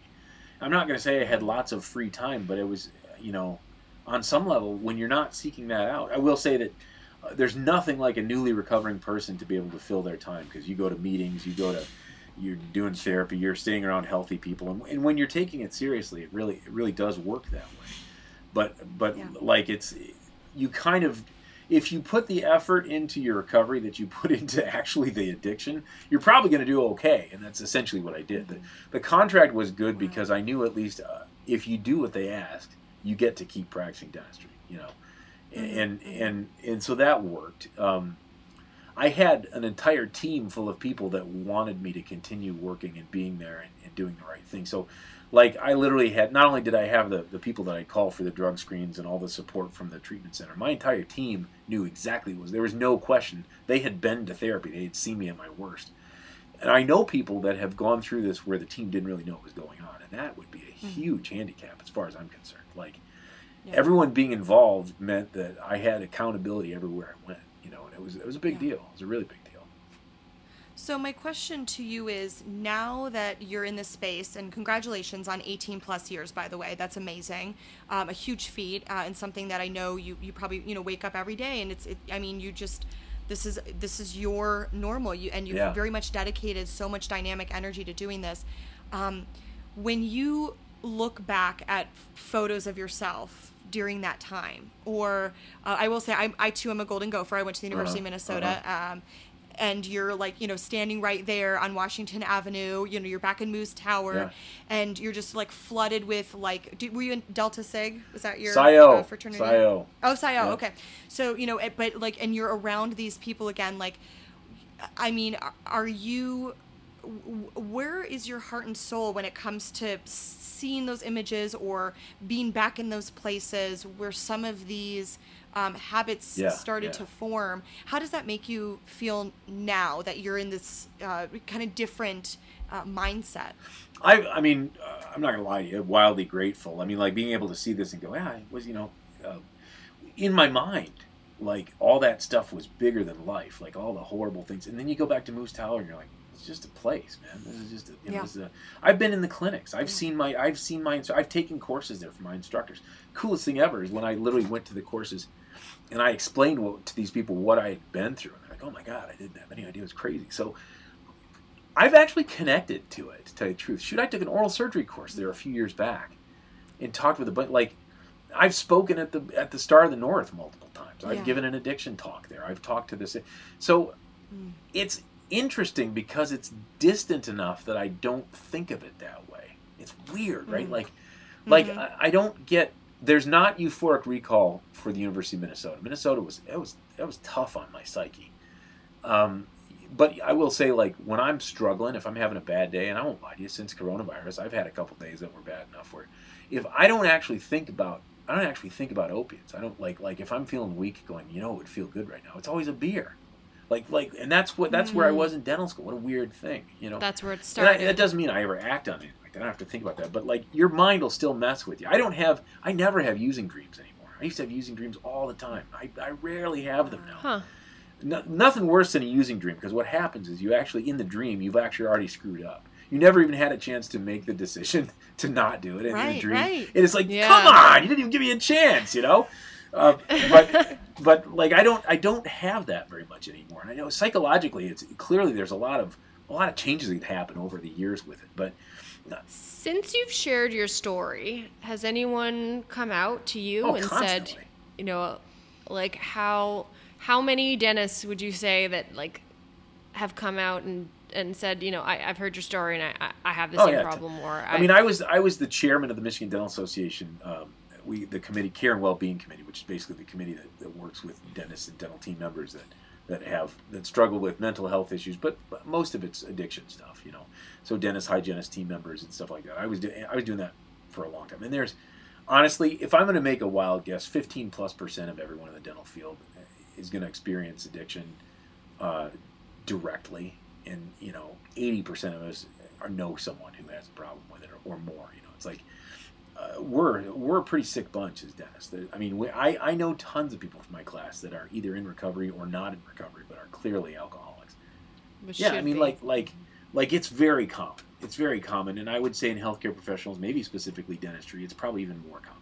So constantly, and I've told my story a million times, and every time, like if you've ever given a talk and people want to talk to you afterwards, you think after you give a talk about something clinical and people really want to talk to you, give a talk when you tell your story about this. There's a line because everyone knows someone, and oh my God, the heartache. You know, you've got people who literally have children that are in the throes of heroin addiction, and they want you to tell them what they can do to fix the problem. And of course, the answer is you can't fix the problem. The problem can't be fixed. Do your kids know about this? No, it isn't that I wouldn't tell them. My oldest has autism, and I'm not sure quite how to. And my youngest is just he's 10. He's too young. He's so I innocent. don't have a problem telling him, and I think I'm going to let my wife kind of lead the way on that. They know that I don't drink alcohol. They know that I don't. You know, like they don't know the whole history. And of course, you know, I didn't have my first kid till I was 36. I got clean when I was 30. So I mean, like I was 6 years clean before I had my first job. They've never even seen anything like that. So on some level, it'll be hard for them to relate to because it happened so much before their time. But the problem is they have my genes, so there's potential for them to have a problem too. So you know, on some level, I don't know that someone's saying, "Oh, by the way, you have the genes for this. You might want to steer clear of this." I always play that game. You know, man, if I had a time machine, I'd go talk to myself and say, I wouldn't have listened to myself. I wouldn't have believed it. No one who's an addict, no one who has problems with chemical dependence, ever thinks, "Oh my, I better." This might sound like a silly question, but what is the definition of alcoholism or being an alcoholic? There's a lot of definitions. Like, is there a definition of like if you use X amount? There really isn't. There's a lot of diagnostic criteria. For me, because I might be an alcoholic. For me, now I'm concerned that I might be an alcoholic. For me, you're in Canada. There's a lot of Katrina's laughing because she's like, I am called the dental wine genist. Well, here's the thing. You want to talk about using the story is that Narcotics Anonymous has a really good way of looking at it, and it's basically any if it's messing with any part of your life, if it's causing problems in your life, you probably have a problem. In other words, are you missing work? Okay. Are relationships wrecked because of your drinking, your using? That's when you need to take a look at it. I will say this: if you think you have a problem, if you're concerned you have a problem, you probably have a problem. But the other thing is, like, how about this? If you have a problem, just say, okay, I'm going to take a month. I'm not going to use. I'm not gonna, whatever it is you have a problem with. Like, if the idea of not drinking wine for 30 days causes you to panic, you need to take a look at that. Story is like, could you go without it? Like, because that's sort of definitional to me. You know, I'll tell you, I have gone for more than 18 years without wine, and I liked wine. Mm-hmm.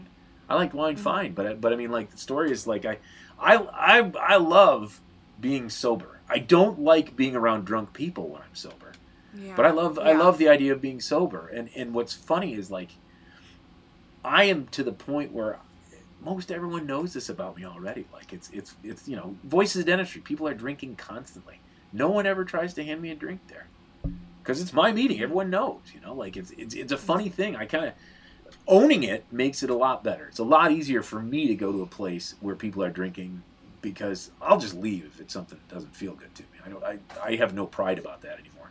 I did in the beginning. Yeah. I know a lot of people can be really sensitive about it, but it's just, I don't know. I feel like life's better without it, without all of it. Are there times when I miss it? Yeah, because there's, you know, fun, fancy beer and all the different kinds of, you know. I always told myself that I was into that, but the story is, like, clearly it's not worth the risk for me anymore. It's not. Does anybody ever? This is my last question. saying it. Does anybody ever go from not drinking or using to drinking socially and being okay? Like, is that ever? Yes. I've never met anyone that's done that. I think you can. My thing is, like, when I was in treatment, everything was black and white. Either you can't control anything, or you're perfectly fine. And the story is this: but are there people who can cut back and drink socially and not have to go through treatment? Probably. I mean, there's some of everyone. There are people who just go into remission from it and never really have to deal with it. The way I was using and the way my life was, clearly treatment was the right choice for me. But I think like, I don't know. I think it's a good way to live, even if you don't have a problem necessarily. It's on some level, it's like it's a complication that I don't have to challenge myself with. Let's say that. Mm-hmm. You know, like for Right. someone saying, It's a I'm decision not that I'm this not is just sure the way if that I'm it is. drinking too much. Well, you know what? I am sure that I am not drinking too much because I don't Yeah, at all, yep. right? Like I am sure of that. It's not something I have to worry about, you know. And I will say what's interesting too is, like, I know that because I was an opiate guy. I'm like, what if I have to, you know, what if medical stuff eventually I might have to, you know, what if I run into a pain Yeah. thing, or if I'm like, first off, it hasn't happened.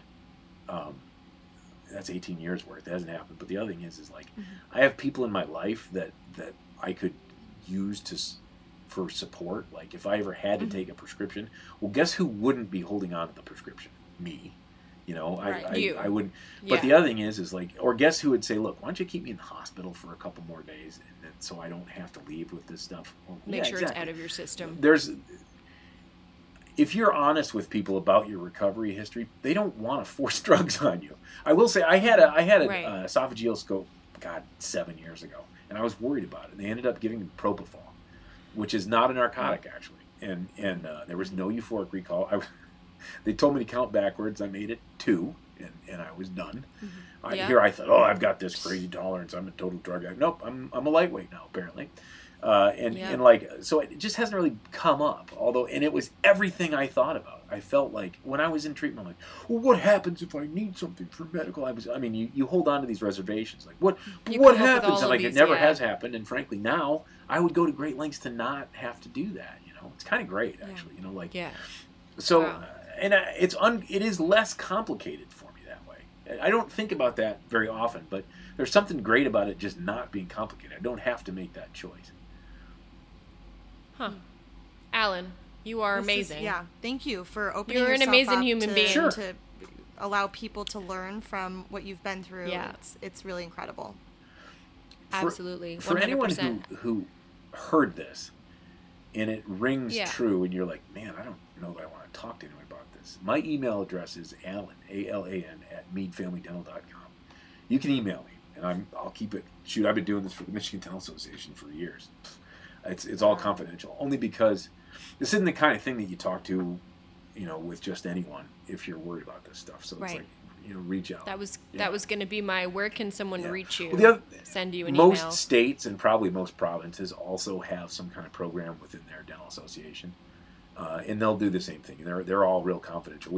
Everything was crazy confidential, but like there's always, after talking like this, there's always people like, man, I'm not sure, or I have a child, or I have an uncle or a brother or whatever. There's always, so just call or email Alan at meadfamilydental.com. You know, I'm happy to talk about it. I've got lots of experience with it. Can help in whatever way could help. Well, it doesn't sound like you have any experience at all, as per the Yeah, last few yeah. few minutes that we've Yeah, been chatting. Alan, thank you so much for joining us.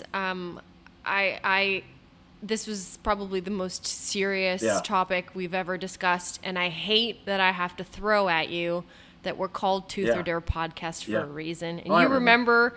you did the Tooth or Dare before, and you accepted a tooth. So Katrina and I will do a visually impaired version of rock, paper, scissors, and then you can decide whether you go up against us or that if we tooth or dare you something. Don't worry, we won't dare you to drink Okay. anything. No.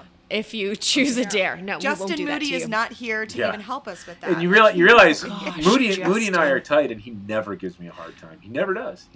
That's Well, he gave us a hard time, and I think it was because we were kitty cornered to where his Yeah. fireball Yeah. station was, and we had done the most interviews I think of Yeah. any Yeah.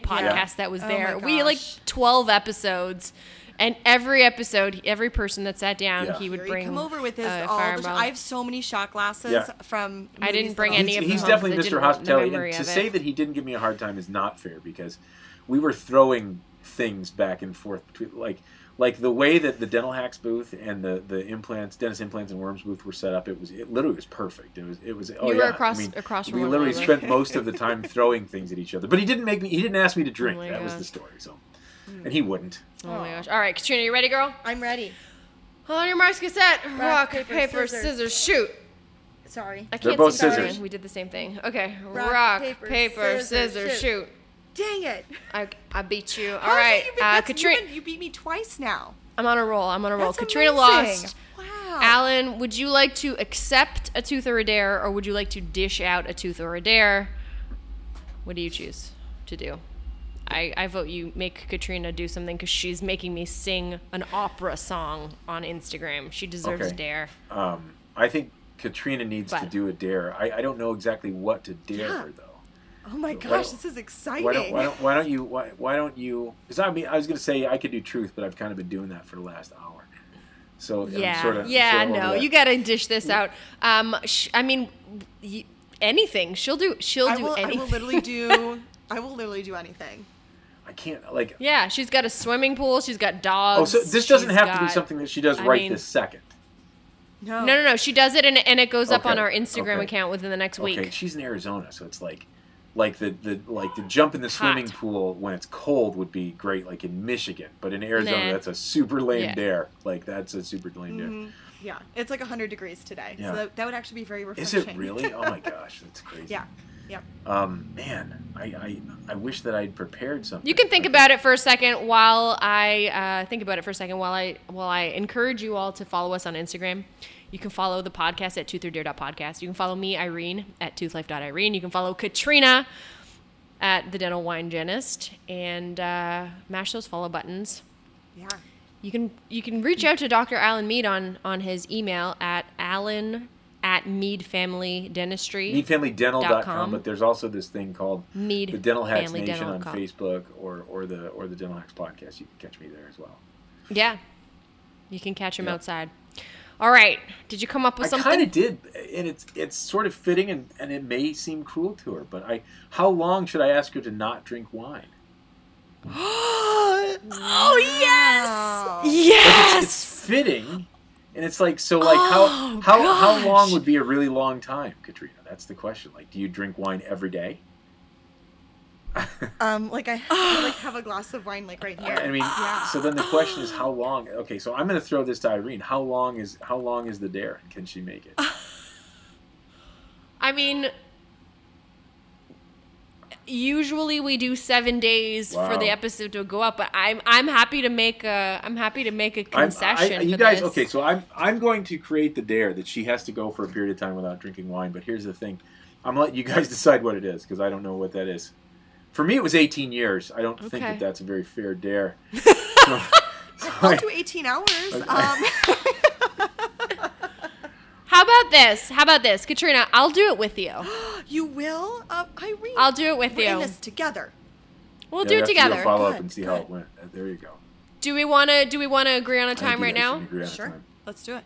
So, well, why don't we do how about a 2 weeks? Do you want Wow. 2 weeks, 3 weeks, 4 weeks? The face. She's 2 weeks. So why don't we do a 1 week check-in? So this episode will go out 7 days from the day of the episode going out. We'll do a check-in, Okay. and then we'll see how Katrina's we feel. face is yeah. Sorry. 2 weeks. 2 weeks. We can do it. Not starting right now.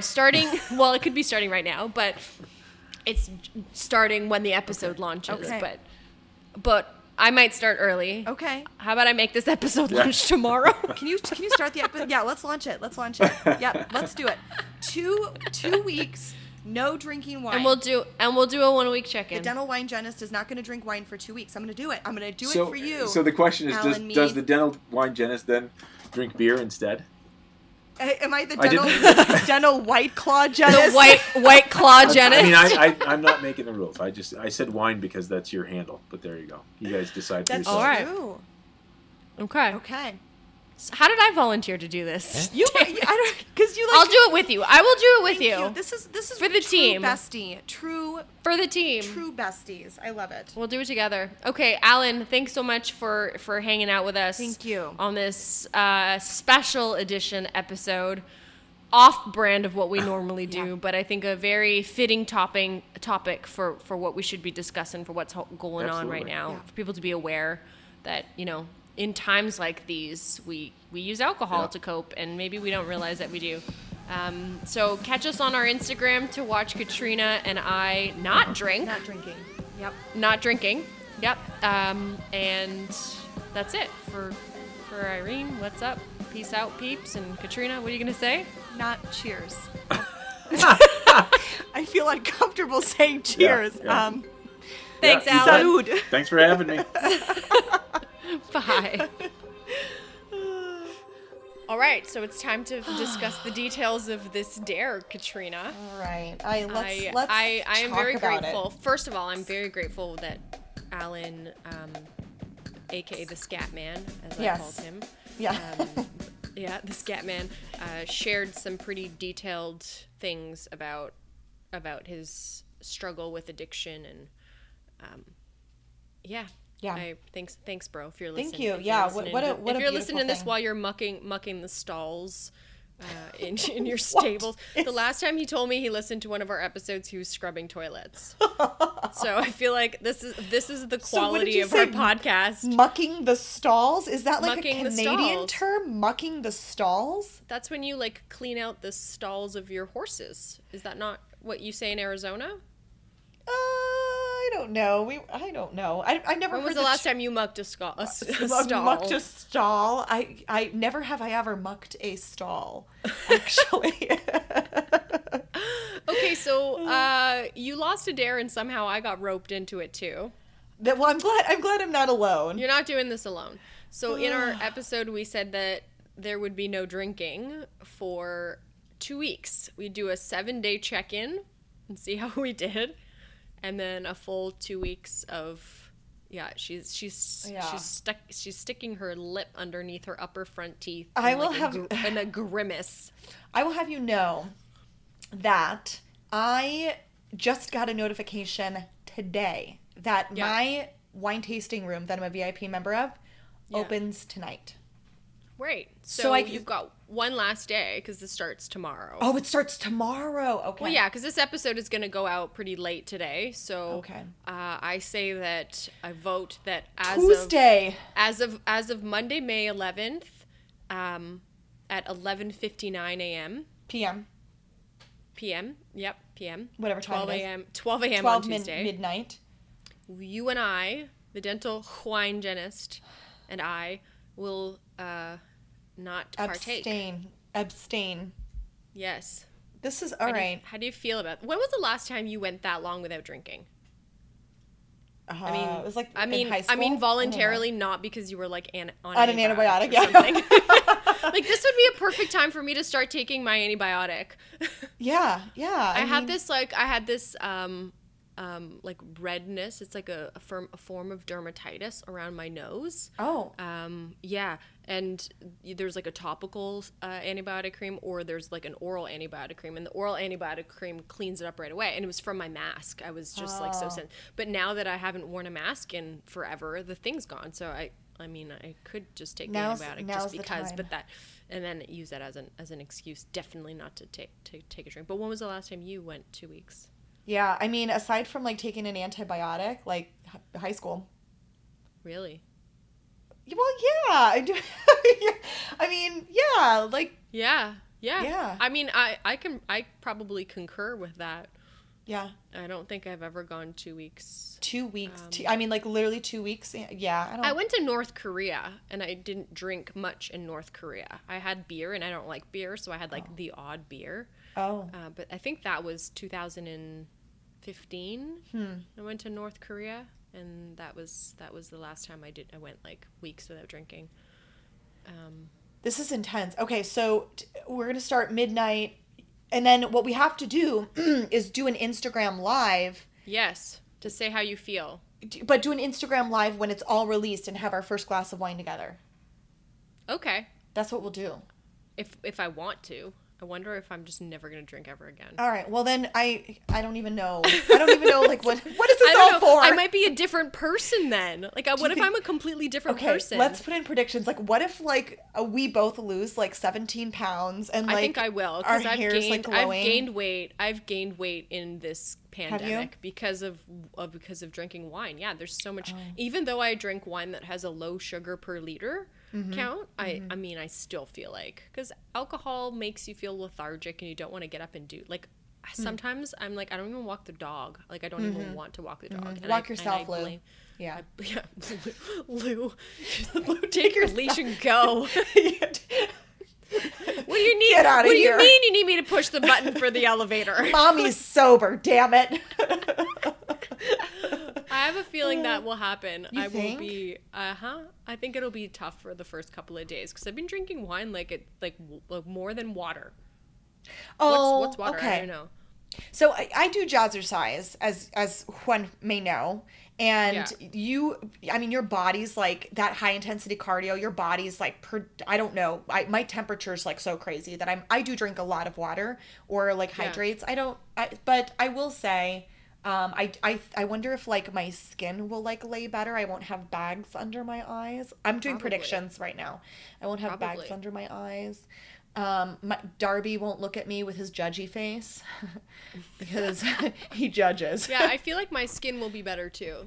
You think? Yeah, I feel like it'll be better. Okay. My skin has never been better actually, but I think it will get Yeah. better Yeah. because of the mask situation. Do you think we'll sleep better too? Like, I feel like, you know, when you like drink like one glass too many and then you wake up in the morning and Yeah. your tongue is stuck to your palate and you're like, I hate this. Yeah. Maybe it Yeah. won't be like that.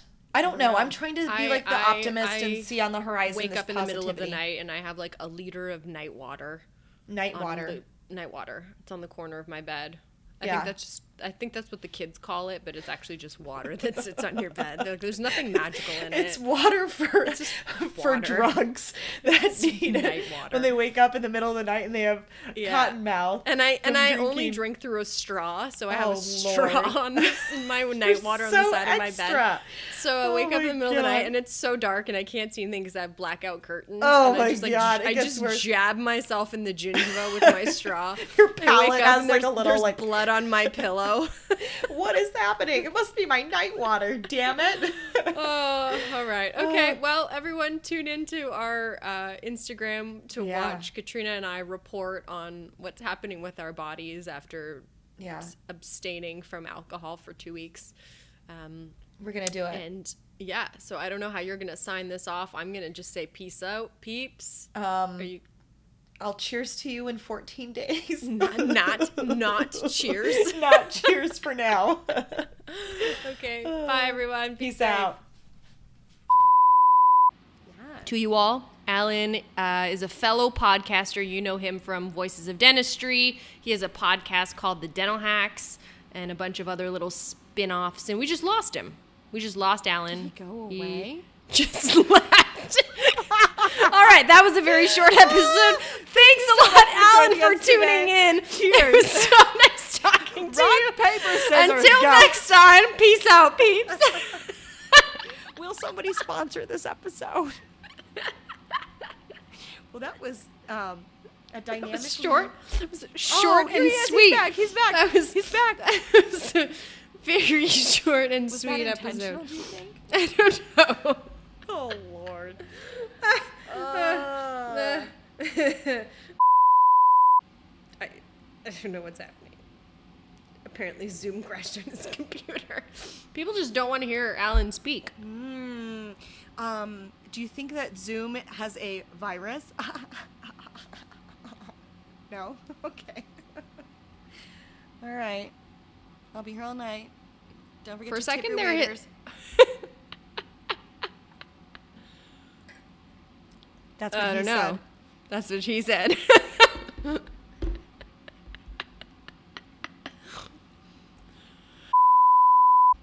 Here's the challenge, though, because you're like you are a still speaker. It's like we don't know. So if you could just like wacky waving, arm flailing, inflatable tube man. the Yeah, can you entire just time, like move your body a little that more would- so we know that'd what be you're so doing? good. Just wave the whole time. I don't know, something. Get a bubble machine in the background, just something to help us know. That would be really helpful. I'm the scat man. Do-be-dee-be-dee-dum-ba-dum-bum. Da-ba-dum-bum. That's all, folks.